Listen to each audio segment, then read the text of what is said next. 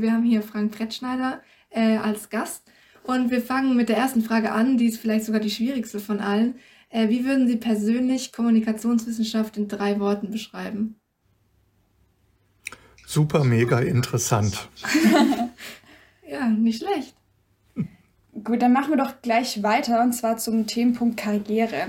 Gerade im Super waren und sind Sie ja eigentlich vor allem auch noch ziemlich viel unterwegs. Im SWR gelten Sie ja auch eigentlich als Dauergast und sind hier oft als Experte. Jetzt wollen wir wissen, Sie haben schon ziemlich viel erreicht in Ihrem Leben. Was wollen Sie eigentlich noch erreichen in Ihrer Karriere?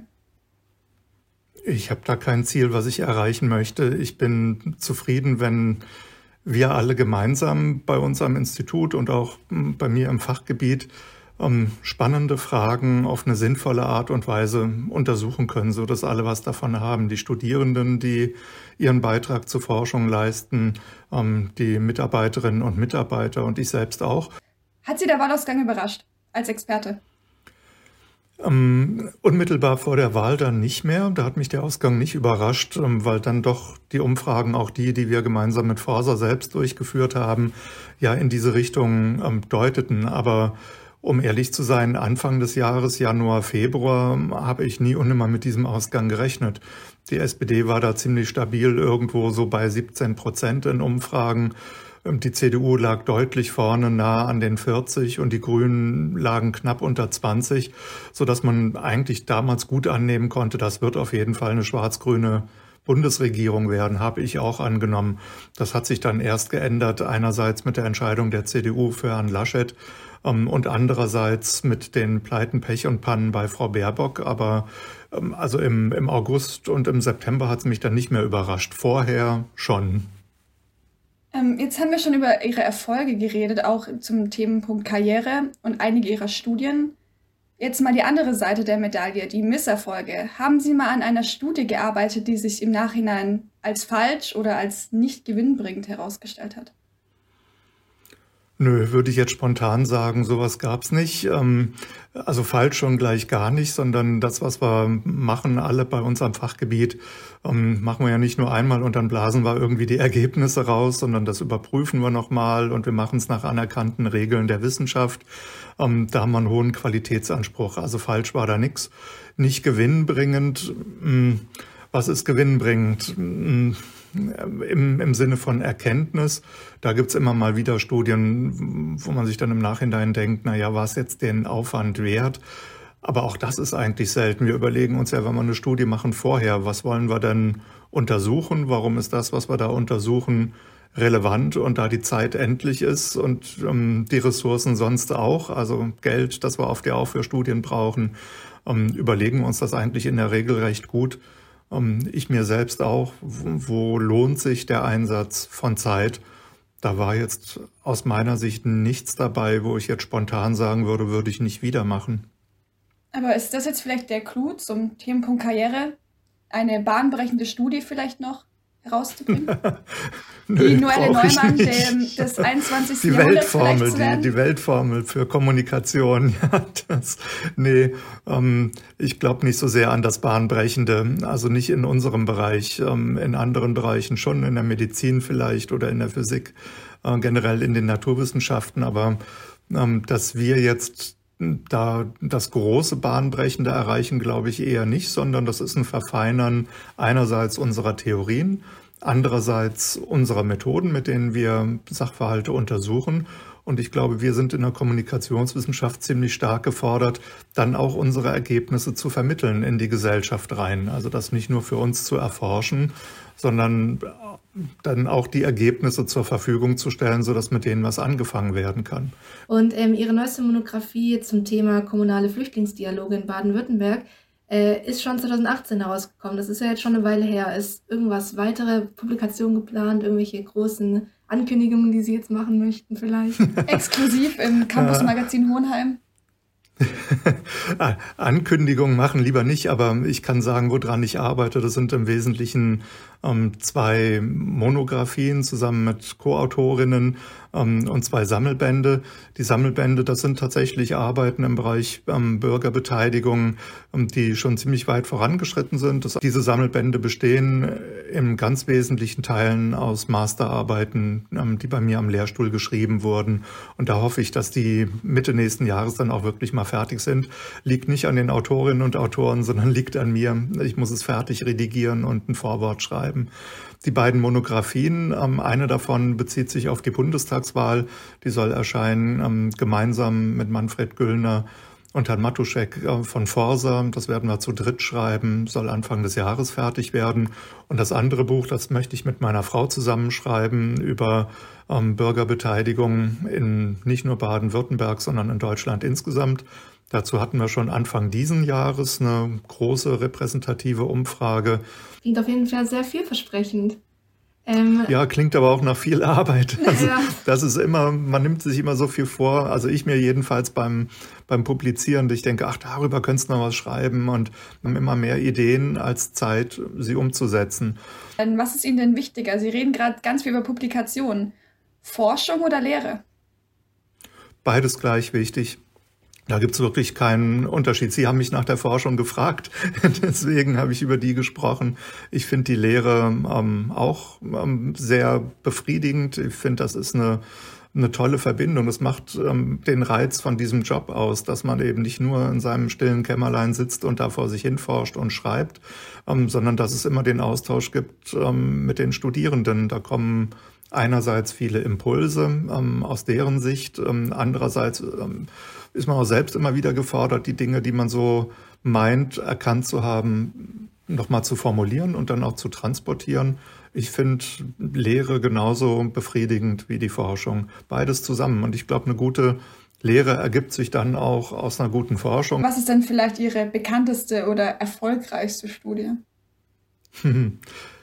Ja, die erfolgreichste Studie, das kommt sehr auf die Stakeholder-Gruppe an, die wir betrachten. Wenn wir das innerhalb der eigenen Community betrachten, also der anderen Forscherinnen und Forscher, würde ich sagen, sind es bislang die Arbeiten zur Personalisierung von Wahlentscheidungen. Also woran kann man sowas messen? An der Häufigkeit, mit der zitiert wird. Das, glaube ich, kann ich da sagen, da ist diese Personalisierungsforschung die wichtigste.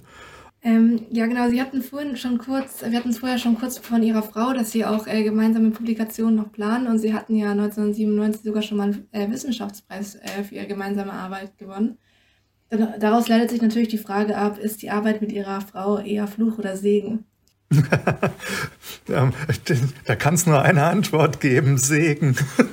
Was anderes dürfen Sie jetzt nicht Nein, das antworten? macht sehr viel Spaß, aber es ist auch gleichzeitig die herausforderndste Kooperationspartnerin, weil sie, glaube ich, auch weiß, ja, wo sind da die Augenblicke beim Schreiben von einer Publikation etwa, wo ich mich vielleicht auch mal drücke vor einer noch konkreteren Nacharbeit an einer Analyse etwa. Und wo sie dann sagt, nee, das müssen wir jetzt nochmal überprüfen und so. Und das ist also wirklich am anstrengendsten, sich Gedanken zu machen über die Strukturen von Aufsätzen.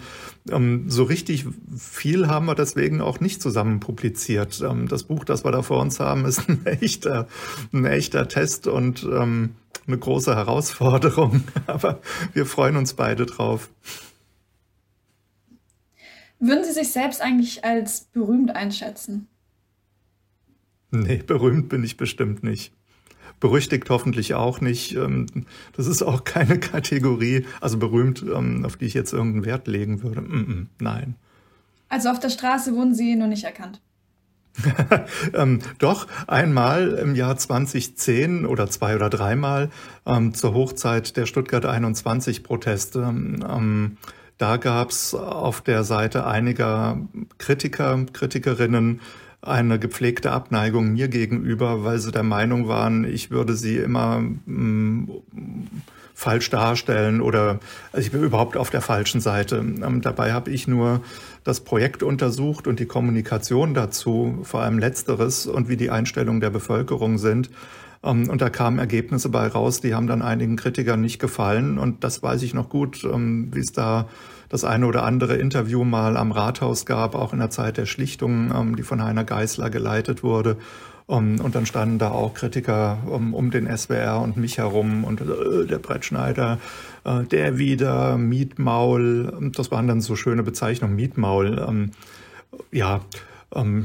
Aber also das hat jetzt nichts mit Berühmtheit zu tun, sondern es hat einfach damit zu tun, das war eine überschaubare Zahl von Akteuren, da war ich einer von, auf der einen Seite nicht gern gesehen und dementsprechend in der konkreten Situation bin ich dann auch mal erkannt worden. Aber ansonsten, nein, muss ich nicht mit einer Papiertüte überm Kopf durch die Stadt laufen, um meine Ruhe zu haben.